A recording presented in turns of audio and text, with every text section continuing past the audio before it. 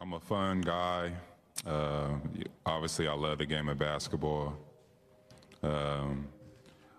It's just more questions you have to ask me in order for me to tell you about myself. I just can't give you a whole spiel. I don't even know where you're sitting at.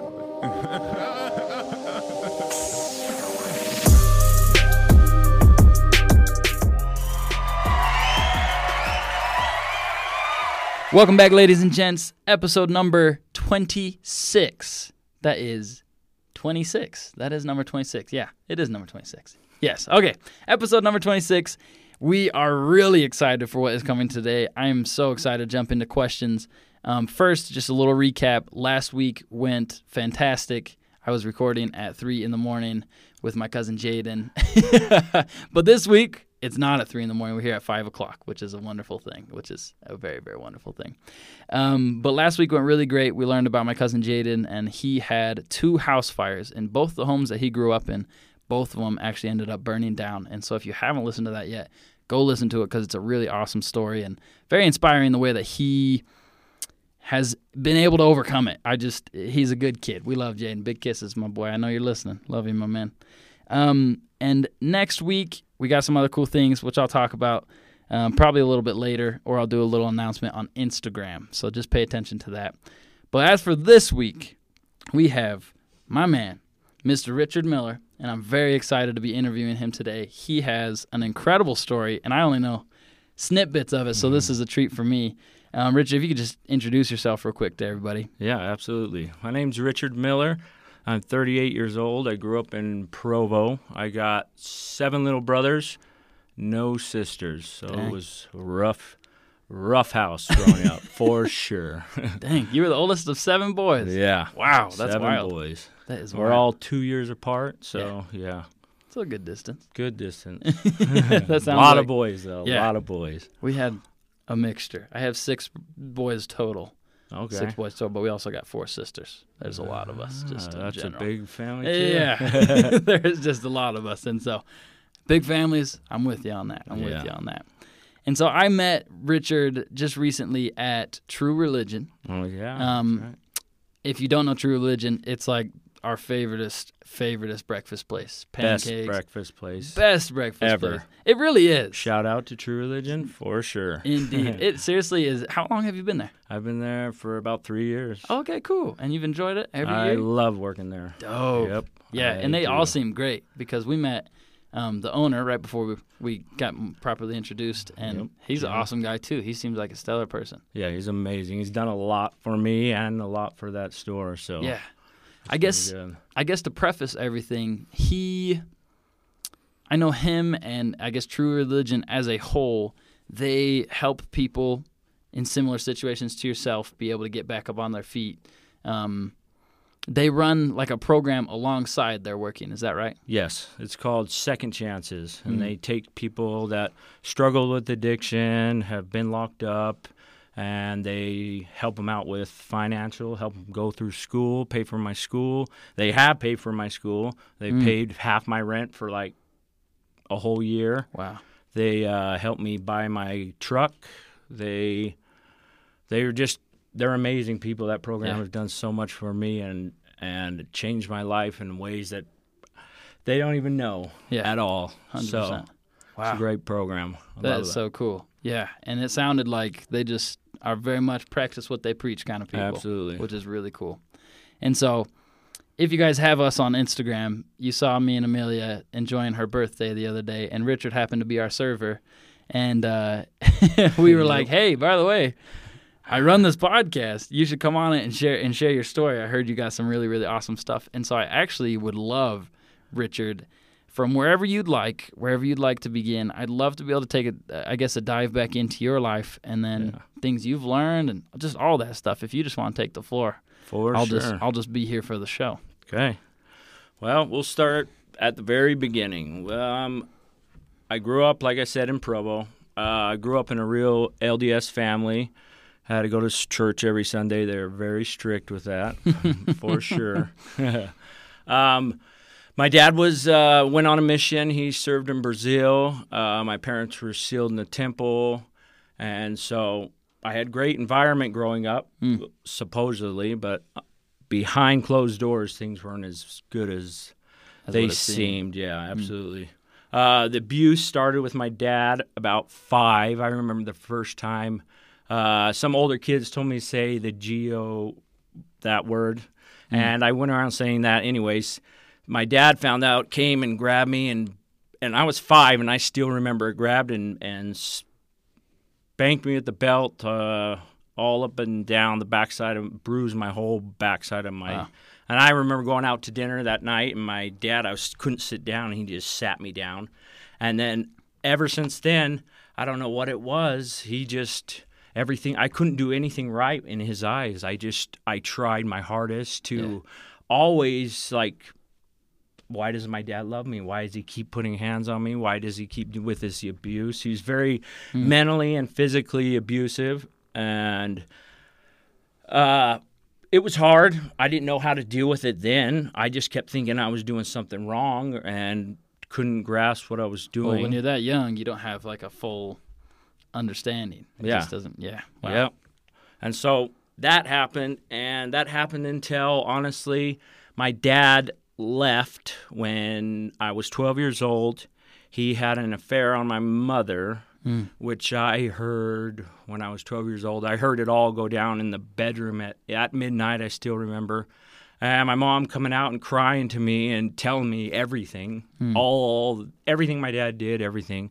And I'm this 12-year-old kid, and I'm just like taking it in. I don't know what to do. I'm just glad my dad's left because I don't have to deal with any more physical violence.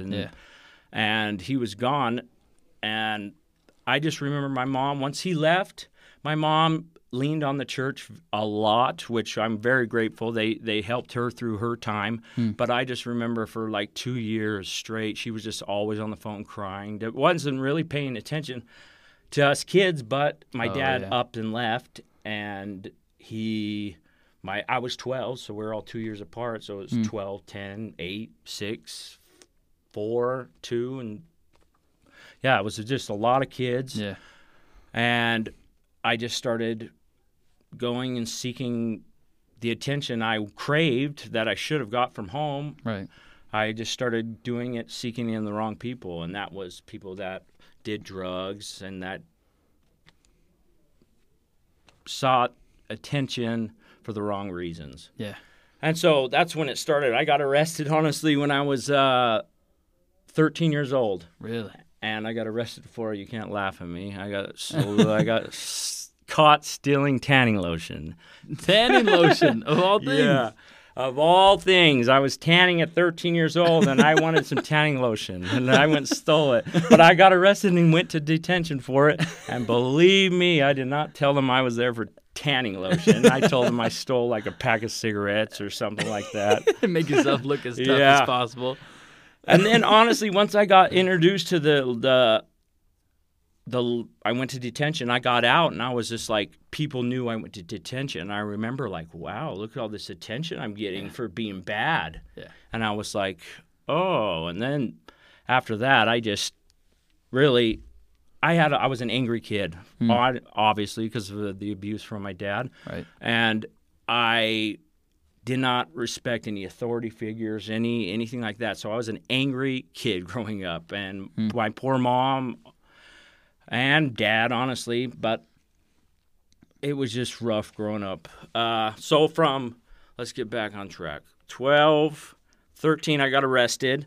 I got introduced to the system, and then I got out, and I went back to school. Well, I never went to school. I would go to school, get dropped off, go out the back, and go with friends and smoke weed and do the stuff teenage kids did back then. But they put me on probation for sloughing school. Oh, yeah. They told me if I kept missing school that they would put me on probation. And I guess it is against the law to not go to school here in Utah. Yeah. So they did finally put me on probation for sloughing school. So now I'm in the system, and now I got a PO, and I'm 13 years old, about to start freshman year of high school. They got me in junior high for that stuff. Wow. So I remember my freshman year, right before I started freshman year, they put me on ankle monitor. No way. Yeah, so I was on ankle monitor and couldn't leave my house the whole summer prior to high school. Wow.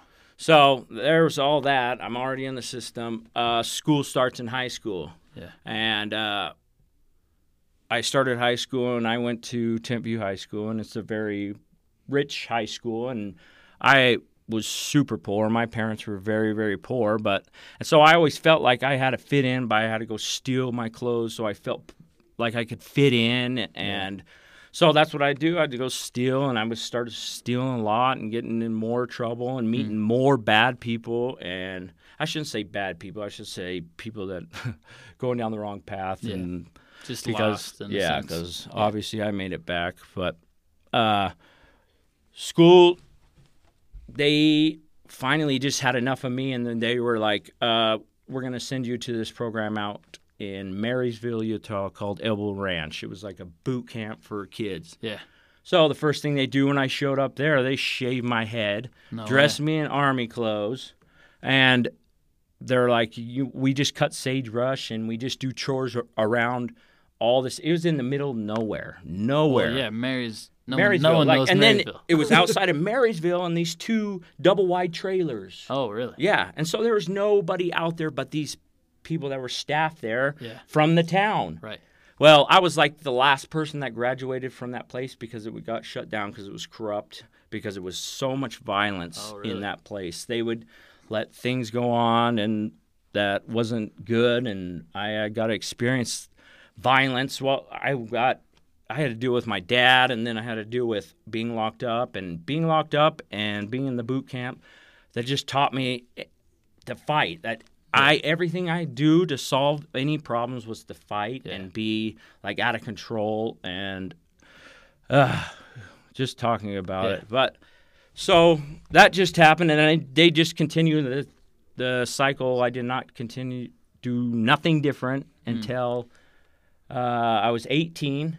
On my 18th birthday, my PO showed up to me and took me to jail, and I spent my 18th birthday in jail. Really?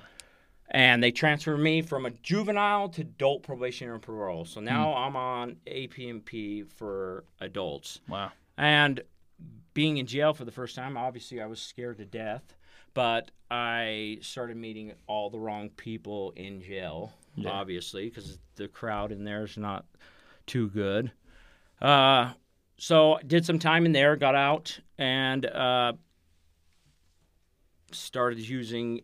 That's when I first got out of jail the first time. I got introduced to meth and heroin, and some older guy I was hanging out with, shot me up with heroin and cocaine for the first time, and I didn't even know really what it was. I was just like, okay, just let's do it, and it was not a good experience. And then ever since then, I just started committing crimes and drug-related crimes, because then I got hooked on heroin and meth. And when you're on that, it's a whole different person. Like, it's a whole different me. And so I just started the life of crime, honestly. And it's sad to say, but I just started committing crimes everywhere, everywhere. And then started going in and out of jail, going back and forth. And then finally, I got some big serious charges for like burglary, forgery, and stuff like that. Yeah. And I was going to court for that, and then I went on the run. I was like, I'm not going to deal with the court, so I'm just going on the run. Yeah. So I went on the run for a while, ended up, I think, Utah's Most Wanted. But anyways, I was coming back from Wendover. I had been up for a few days on drugs, coming back, and I just remember, last thing I remember was setting cruise control at 100 miles an hour. I remember my piece of crap car was shaking, but then I was just driving, and then I guess I fell asleep, and I rolled going 100. I got ejected from the car. Wow. I got landed back on the freeway, like thrown 20 feet from the car, and I was life flighted to LDS Hospital. And they said, since I was so relaxed that I had been up for so many days, that I was so relaxed that when I got thrown from the car, my body was so relaxed that it didn't break anything. Really? I didn't break anything. I had a lot of head trauma. Yeah. I had a lot of plastic surgery on my face. But once they figured out once I got done with surgery, I remember coming to one time, and they were like, we're going to put some handcuffs on you because they figured out who I was. Oh, shame. And, they were looking for me big time. So they handcuffed me. They're like, is he good enough to go to the hospital and the jail? And they're like, yeah. So that's all I remember. I remember rolled out. But my face was so, if you would see the picture, it was so messed up. So messed up. I had no face. It Well, was you all look great swollen. now. Yeah, well, thank you. A lot of scars all over, but a lot of memories with those scars. Yeah. So they wheeled me, and then that's when they first sentenced me to prison. Yeah. So I went to prison for the first time. Now, when I first went to prison, you're in Arno, it's called, when you first get up there. It's in a state where they're waiting to place you in, like, housing. So you're just waiting to be housed in the certain areas.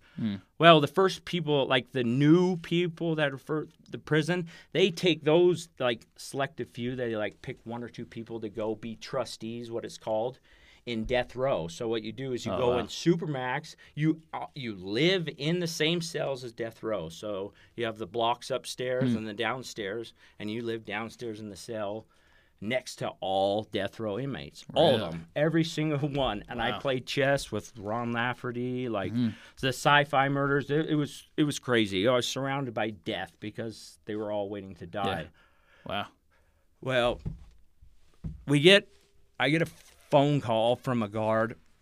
Well, a guard says you got a phone call, and you don't get phone calls unless you get call collect. And I was like, what? It must be serious. So they let me talk to my mom, and I get on the phone with my mom, and she's crying very hysterically.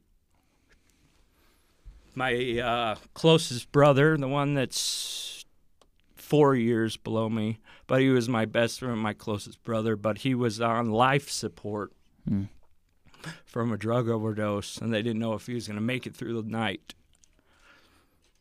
I like to tell this story just because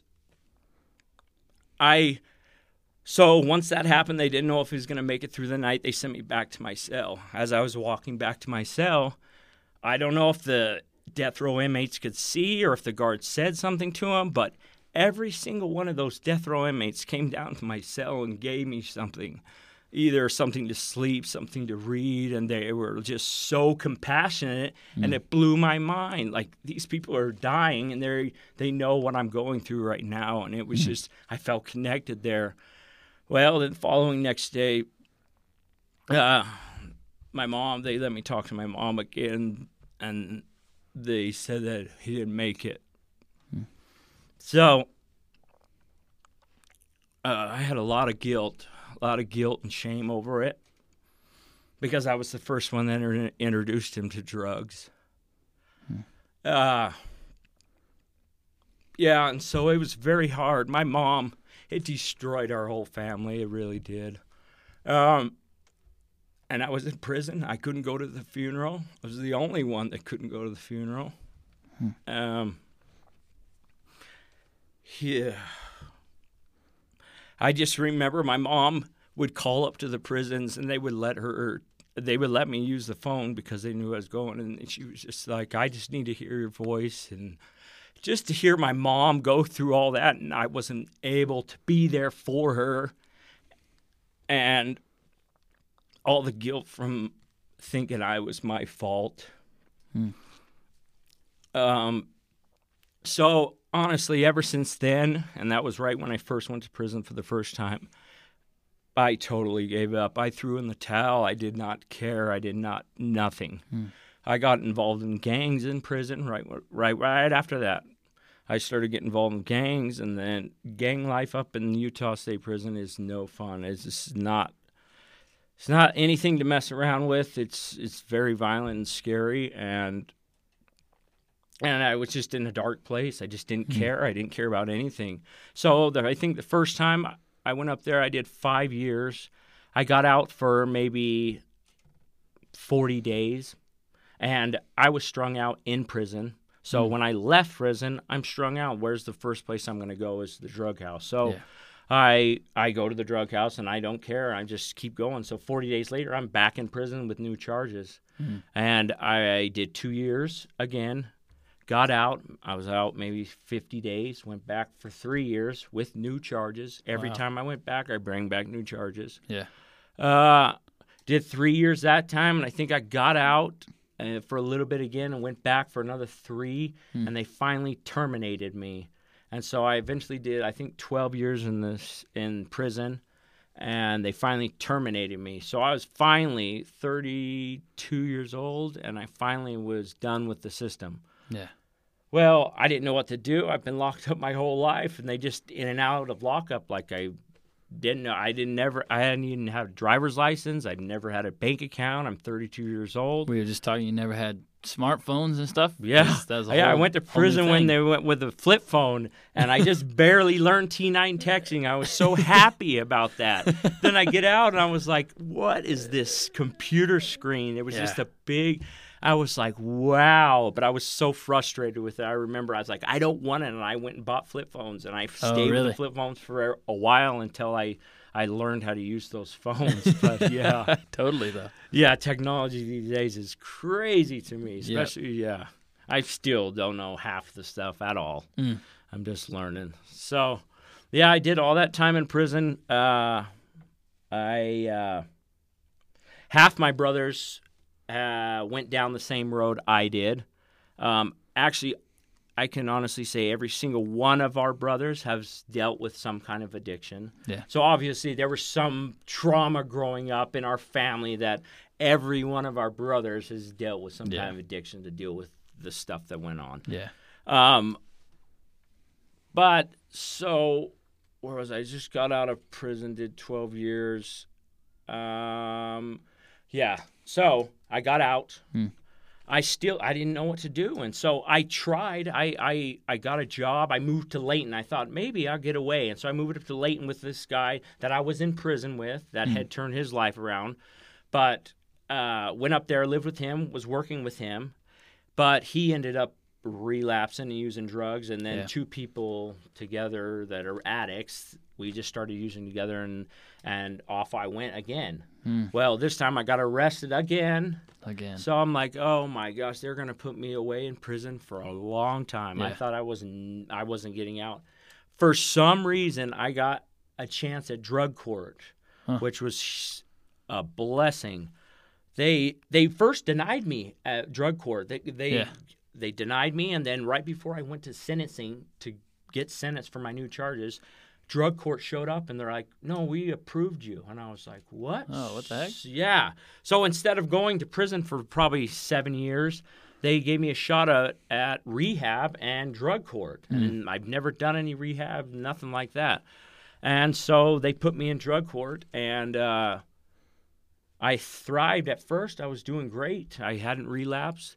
Well, then I ended up relapsing, and it relapsed one time. But in my head, I thought, oh my gosh, I'm going to go back to prison again. They gave me another shot, and I messed it up, and I relapsed. Right. Yeah, you start overthinking that. All of it. And so I was like, oh, you know what? Screw it. I'm done. I've had enough of life, and I went and got enough heroin to kill 4 people, and I shot it all up to kill myself. Boy, it killed myself. But some person had seen me slumped over in the car and opened the car, and they guess I was purple, and they pulled me out, called the paramedics. It took them 5 Narcan shots. That's the shots they give you for, like, opiates to bring you back. Yeah. It took them 5 Narcan shots, like 30 minutes of CPR for them to revive me. Wow. And I remember waking up in the ambulance and coming to for a sec. But then I remember waking up in the hospital, and I was handcuffed again to the bed, and I had my PO there. And I was looking around the room like, are you kidding me? Like, I wanted to die, and like... And now you wake up, I and wake it's up, almost I'm like... alive. Yeah. I'm like, ugh. I was frustrated. Well, once they released me from there, they made me spend, because I was in drug court, they made me spend 10 days in jail. And from the CPR and all that, they had cracked my sternum. I had cracked my ribs. Yeah. And when they put me in jail for that 10 days, they put me in suicide watch because obviously I was trying to kill myself. But I couldn't move. So I was in like suicide. And for 10 days, I literally did not move. I couldn't sit up. They're like feeding me like that. Wow. Is suicide watch, do they have you like... In a dress. Okay. That's what I thought. It doesn't have any strings. No. Doesn't have any... Okay. It's this little plastic dress that you wear. Nothing, no underwear, nothing. And they just all put you in a tank. So you have like 6 people in there with dresses on. But yeah, anyways, did the 10 days, got out, and I honestly, that's my turning point is when I was like, look, I either am gonna make it or I'm not. Like I gotta figure this out. Like, do I want to live or do I want to die? Yeah. And honestly, in the last couple years, that's what I struggle with the most is depression and getting out myself and suicide. I've attempted it numerous times, done it to myself a few times, but I never die. Everybody thinks I'm like they always say I'm a cat because of 9 lives because I cannot die. You still got several. That car wreck should have killed me. If I would have had my seatbelt on, I would have died because it was flattened. So I'm here for a reason, and I just finally am now figuring out like what I'm here for and what I need to do. But where was I at? You said that was like the moment where you kind of finally... where I turned my life around. Yeah. So I went over to True Religion. Well, I got brought over to True Religion through one of the managers that was there. They were like, "Hey, you should come over to True Religion and work here." Yeah. I'm like, "What is True Religion? Is it jeans?" I'm like, "No, it's a restaurant." That's what Amelia said when we went. Every time, anytime anybody asks me, I'm like, "I work at True Religion." They're like, "What? Can you get me a discount?" I'm like, "No, it's food." So I went there, and I started working there as a server, and I still work there to this day as a server, and I enjoy every minute of it. But when I first got there, they had the Second Chance program going, but they had this other guy that was the Second Chance guy that they were helping out. But he eventually went back down the wrong path, and it sucks, and he ended up in prison. But he's doing well now. He's wrote True Religion a few times, and we've read the letters, and it seems like he's doing good. But they asked me once he was out of the picture to step in and be the Second Chance. Now, for me, it's hard for me to accept help. Like I don't know. I don't like to say like I'm struggling or anything like that. Like I'm learning now to work through it, but I'm not very good at accepting help. I'm like, I can do it. Your whole life you were kind of like always trying to figure it out your own way because X, Y, Z went wrong, and so you're like, okay, my whole life I've kind of been trained to mentally will myself through it, and so it's a hard change. It's a hard change. Super hard change. Now I just barely brain fart. Where were we at? You got to accept. They asked you to be the person for Second Chance. Second Chances, yeah. So we started there, and they started helping out with rent. They started, and at first I was just like, I don't deserve Second Chance. Honestly, I felt like I wasn't good enough. Like I have done so much wrong and so much everything that I didn't deserve to be the Second Chance guy. Like mentally, that's where I was at. That's what I always battle with myself. Is staying positive and staying, because I've been, like you were saying, in the negative lifestyle for so long that when positive's there, I'm like, oh, something's going to go wrong. Yeah. Something definitely is going to go wrong with that. And so I just accepted it. I started slowly just accepting the help and be like, okay, I do need help. Will you help me with this? And they just started helping me. And slowly but surely, I just have been just changing. Like my criminal thinking, I have not had any criminal thinking probably for now almost 3 years. Wow. And it just seems like a whole new other me. I was just talking with my brother before I came here about that. Like, if they only knew like the old me, I was crazy. I can't even think of how I was. Yeah. Like how I'm just not that person anymore. Yeah. And it's been a slow slow but awesome climb. Like, I've had my struggles, sure, but I'm just learning that I'm dealing with life because I started life, honestly, when I was 32 years old. Like, when I finally got done with the system and I was out and dealing with life now, so I probably have like 4 years of life under my belt. Wow. And so I'm just like trying to catch up, but not trying to catch up too fast so I'm not Don't want to overwhelm yourself. overwhelm myself, and I'm very good at doing that. So I got married. I honestly, my wife in rehab. Oh, yeah. Yeah. Wow. Yeah. They say it's not a good thing, which is probably not, because you're both in an unhealthy situation at the moment, and you shouldn't be thinking about relationships. So it probably wasn't a good thing at that point, but we stuck with it, and we're still married to this day. And Heck yeah. it's awesome. We just had our 3-year anniversary, and she's an amazing person, and we've had our struggles and our battles, but I'm learning, like, it's your life partner. You just got to figure it out. Like, it doesn't matter. Struggles, battles are part of it. Yeah, I'm learning. That's what I'm learning. Like, life throws you different curveballs, and I didn't know that. I was just like, I thought life was just smooth sailing. Everything was good because I never really lived it, and so I'm getting to live it now, and I love it. Because, look, I'm on BYU campus. I'm a diehard BYU fan. Go Cougars. I noticed the tattoos. Yeah, I got a tattoo of Cosmo on my hand, I love ladies and gentlemen. Yeah, that's a crazy transition. Yeah. And so you guys met in rehab. You've been married for 3 years now. Yep. Still going strong, which is awesome. I guess I'm trying to, I guess just thinking about the whole situation, it's like very, very cool to you or to me. I'm wondering how you see... Nowadays, I'm sure you're starting to develop purposes and look back on your situation and see, like, okay, maybe this happened for this reason, which I'm starting to see now.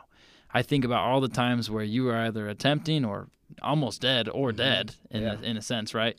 Did your heart ever flatline, by the way, at that point? Oh, yeah, I was done. Okay, okay. And then they did the CPR to few resuscitate times, you. yeah. I think I overdosed a couple times, honestly, Okay. on purpose. So when you look back at all of those experiences and see where you're at now, how are you, or what do you think when you're like, maybe there's a reason? What are the reasons you start to piece together? Why did I make it through? Why did I make it when others don't make it? Why am I still alive today? That's a great question. A lot of people have been asking me that lately, too. And it's, I honestly feel in my heart is to work with kids. When they were in prison, when I was in prison, they had a choices program up there where they took 4 inmates out and they went and talked to high school kids. Yeah. So I talked to high school kids across this valley, every high school, even to Tempview, and that's my passion is the kids, because that's where it's at. That's where I am still on. I'm 38 years old, but sometimes, some days, most days, I feel like I'm 12. When it comes to certain situations, and I just feel embarrassed. But the kids, that's where it's at. They just need love and attention growing up. That's all I needed. That's all I needed. Yeah. It was my mom and dad to be like, "Hey, I love you," or something like that, and that's all kids need. Yeah. And I just have a passion for kids, and I think that's where I'm meant to be, is to work with, like, the troubled youth, because I know I went through what you guys know, like. Yeah, that's where it is, kids, for That is sure. awesome. That is awesome. Yeah. And so now you're able to use those experiences and apply it to them and help them, from obviously not going down the same path and doing the same things and kind of preventing a lot.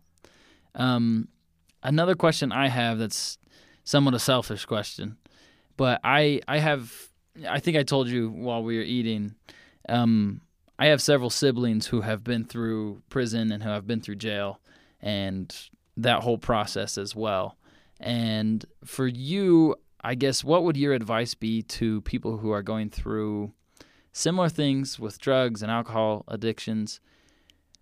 Once you're out of prison, what is your advice to people of, like, how they can be able to not relapse again? Or I guess, what would you say that helped you the most? Such a perfect question, because that's exactly why I wanted to get out there, is because that is the number one thing that kept me out, was when you relapse, because I hate to say this, but yeah, when you do relapse, when you get out, don't throw your life away. Like, you're just relapsing. It doesn't throw everything away that you've been working towards or have dealt with. Just because you used one time doesn't mean to throw everything away. Like, you made a mistake, own it, figure out why you relapsed, and move forward from that. Yeah. Because that's what us convicts and people with addiction, when we relapse for that first time, especially if we've had 2 years clean, oh my gosh, you relapsed after 2 years. It's oh like my gosh, everybody. waste of time. Is Yeah, but it's not. It's just a relapse. It's just a lapse in judgment, and don't let it take you further than that. That's the best advice I can really give. Do not let it take you, because it's taken. And I know all the addicts that are listening to this, or people, they know when you relapse, you have so much shame and guilt that you don't want to tell anybody, too. That's another thing, that when you first relapse, just tell somebody. I don't care who it is. Just go out and be like, hey, even if it's a stranger, I relapsed on drugs, just to own it and get it out there so you can move forward and get on with your life. Yeah. Because you can get stuck in that very quick, very fast. Totally. A lot of people put the whole, with unfortunately not realizing, like, oh, actually, rather than focusing on the one time I relapsed, how about I focus on the time where 2 years I was clean, right? Yeah. Look at how much progress I came from 2 years before, when I was Exactly. every single day, but now it's only been once in 2 years.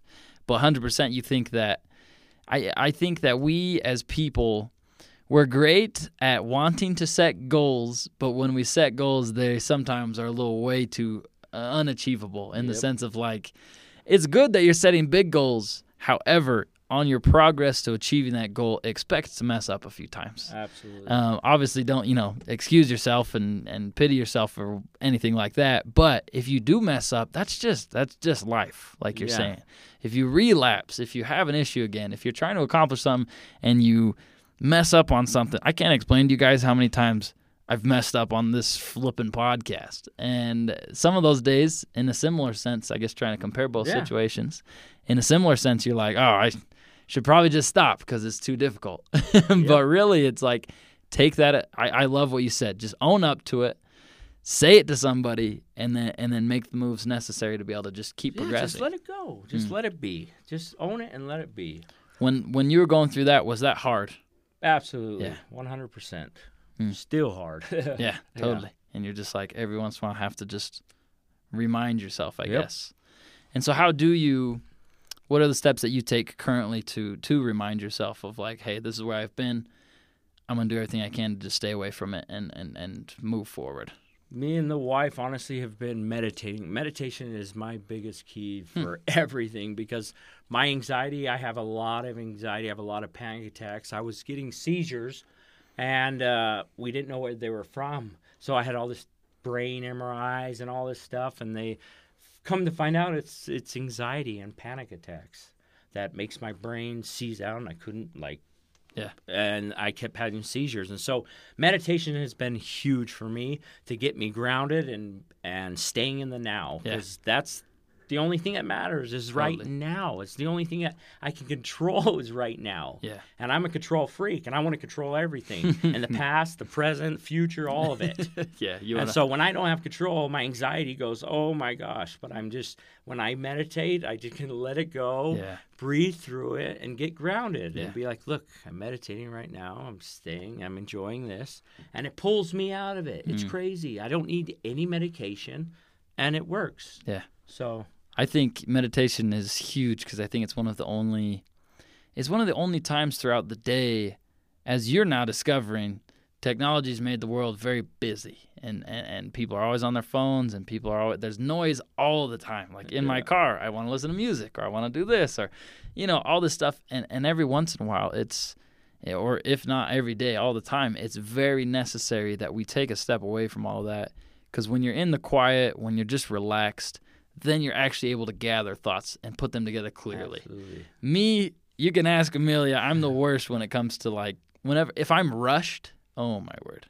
If I'm rushed, or if I'm late for something, if I'm like that, I get so frustrated, my thoughts aren't clear, and I start snapping a little bit quicker, and I can be quick to anger.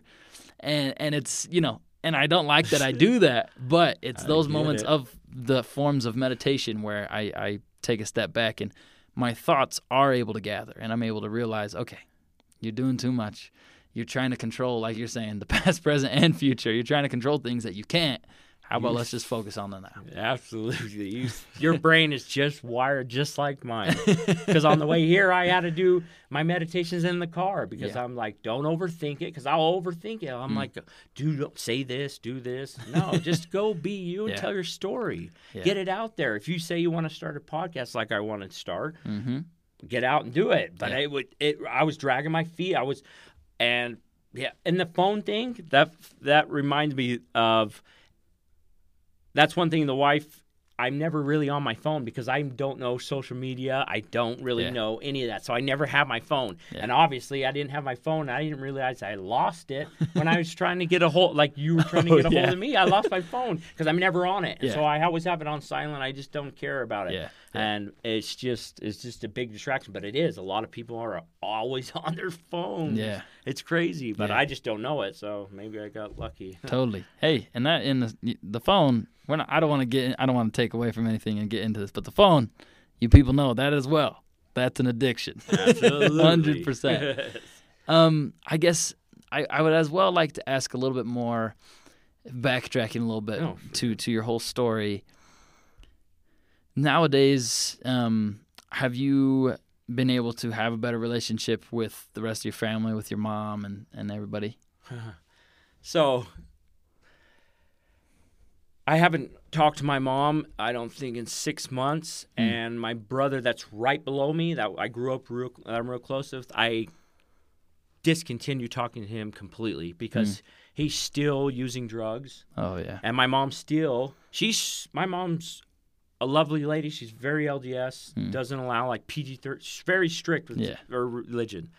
But she enables us kids. Because losing my brother destroyed her. So instead of, she thinks she's going to lose us. I know that's what she's thinking. So she lets us do whatever we want. Right. So she lets my brother still live there and all that stuff. So I had to set boundaries. And I learned what boundaries were in rehab and how to set them and stick with them. Setting is the easy thing. Yeah. Hey, I'm going to do this. Well, now, at 3 a.m., everybody thinks about that. Yeah. It's a whole different story. Yeah.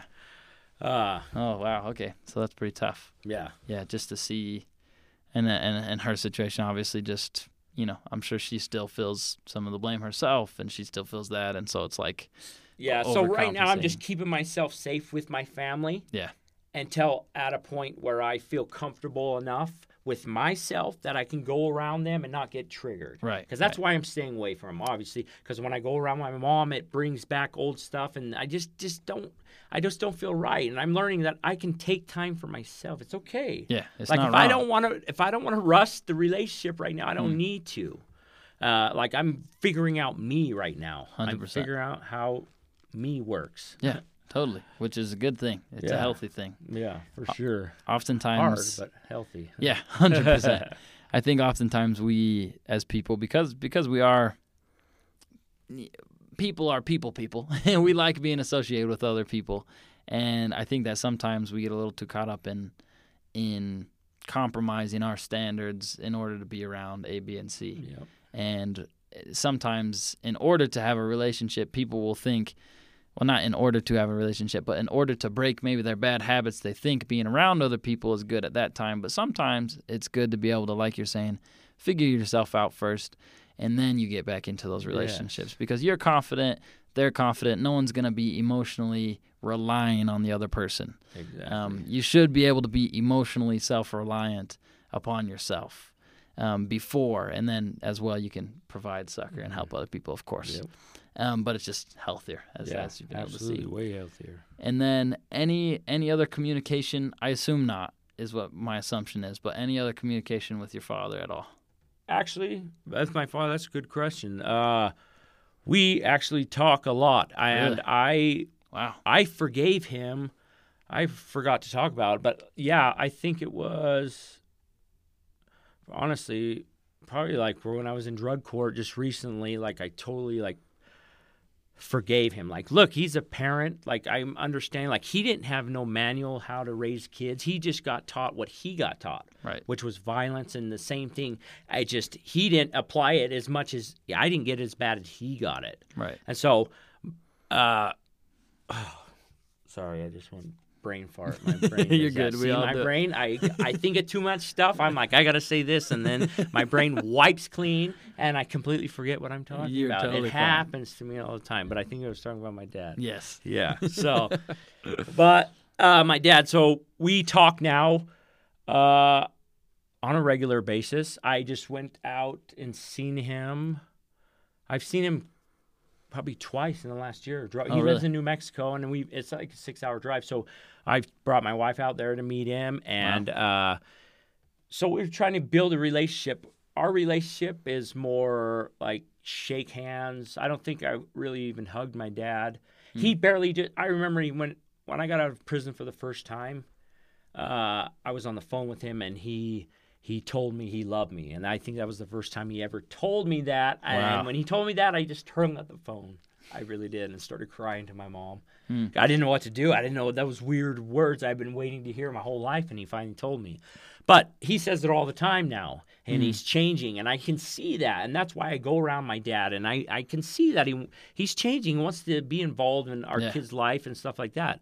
And as is my mom, I'm watching, and she's still stuck in her old ways and not being able. And that's why I can go see my dad. And right now, I can't see my mom until I feel like she's in the right place, that she'll be able to hear me and we can work through stuff. Yeah. But I just don't think we're at that point. And so, but my dad is, for shockingly. Yeah. And Some so, reason or another. yeah, so me and my brother that I live with are building a relationship with our dad, which is cool. Yeah. Which is So, awesome. Yeah, it feels good. Yeah, Totally. I Yeah. have my dad in my life for sure. Totally. And I guess, I mean, because that to me is a podcast. It's called Life Must Go On. And the whole purpose is, well, ultimately, you explained it tonight. You've explained what life must go on means.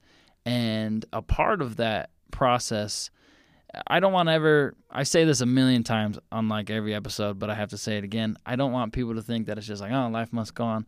But life must go on. The words itself make you feel as if it's like pushing you, right? Absolutely. And so it's so cool to see that not only have you been able to overcome so many challenges and become something greater and realize like, hey, there's more to this life thing than what I thought. Yeah. And there's more to this world than I thought. But as well, along the way, every person I know that has done something really amazing, their very first thing they want to do is share it with other people. And so like you overcoming something, you're like, I need to help kids. Yeah. And then as well, the other part is repairing past situations. And so just hearing that, you know, with your dad, you guys are starting to be able to develop things. And through your experiences, I'm going to assume, through your experiences of like, if I was able to change from the person that I was, then how can I, you know, judge my dad and not expect him to have that same mercy, have that same chance to change as well. Yeah. And together you guys, in a sense, have had this switch of life must go on. Let's learn from the mistakes that we've done in the past and let's make a difference in the future so that way the next generation can have it off better when you have kids. Exactly. And do you have kids, by the way? Nope. Okay. No kids. If you want kids. Yeah, absolutely. And if you do have kids one day, now you have these tools that at first, you know, it sucked to get those tools, but now you have really strong and reliable tools because of what you went through. Yeah. The way I look at it is I think our challenges help us, and I think our challenges give us tools necessary for the future. And in order to make tools, I think of like a blacksmith, right? Mm-hmm. When a blacksmith makes a really strong tool, he puts it in the hottest fire. And inside the fire, it's so hot, and there's nothing in there that can survive except for that tool. And so in our challenges, we are the ones in that fire, and we're getting burned so badly that nothing else besides our pure selves can come out. And then we have that tool necessary to be able to benefit the rest of our lives. Great analogy. Well, thank you. Thank you very much. I just came up with that on the fly. Didn't even write it down. Yeah. But I really appreciated your story. And I want to make sure, Amelia, what time are we at? Okay, perfect. And so I guess just ultimately wrapping up, it's cool to see the way that, you've been able to recognize and look back at your life and see how the challenges that I guess started off with abuse and things, started off into then drugs and hanging out with the wrong people. All of these things are not uncommon, but you being able to make the switch is what is uncommon. Absolutely. Not a lot of people are, and so it's really amazing, and I'm grateful that you're able to share that story with us because we learned a lot from it. I benefit from it, and my listeners will be able to benefit a lot from it, 100%. Grateful for having me, for sure. 100%. Awesome. Yeah, totally. Well, thank you very much, and you have anything else for me? Anything else for the fans you'd like to share? Yeah, one more thing. Yeah, on please. the relapse thing, when I said you're gonna relapse, like he said, do not use that as an excuse to go out and use. I'm just letting you know that you will relapse, but don't use that as an excuse to go use, please. Yes. It's not. I'm just have a plan in place for when it does. That's all I'm saying. 100%. Thank you. Yeah. Well, everybody, you heard it, and once again, very grateful. Thanks so much, Richard, for giving Thanks us for the having whole me. story and explaining everything. It was awesome. Thank you very much. Obviously, guys, next week is going to be great as well. As we do, pay attention on Instagram. We're going to drop some really cool information, and then we're ready to go. So thank you again, Richard. Thank you. Thank you for having me. Life must go on. Woo!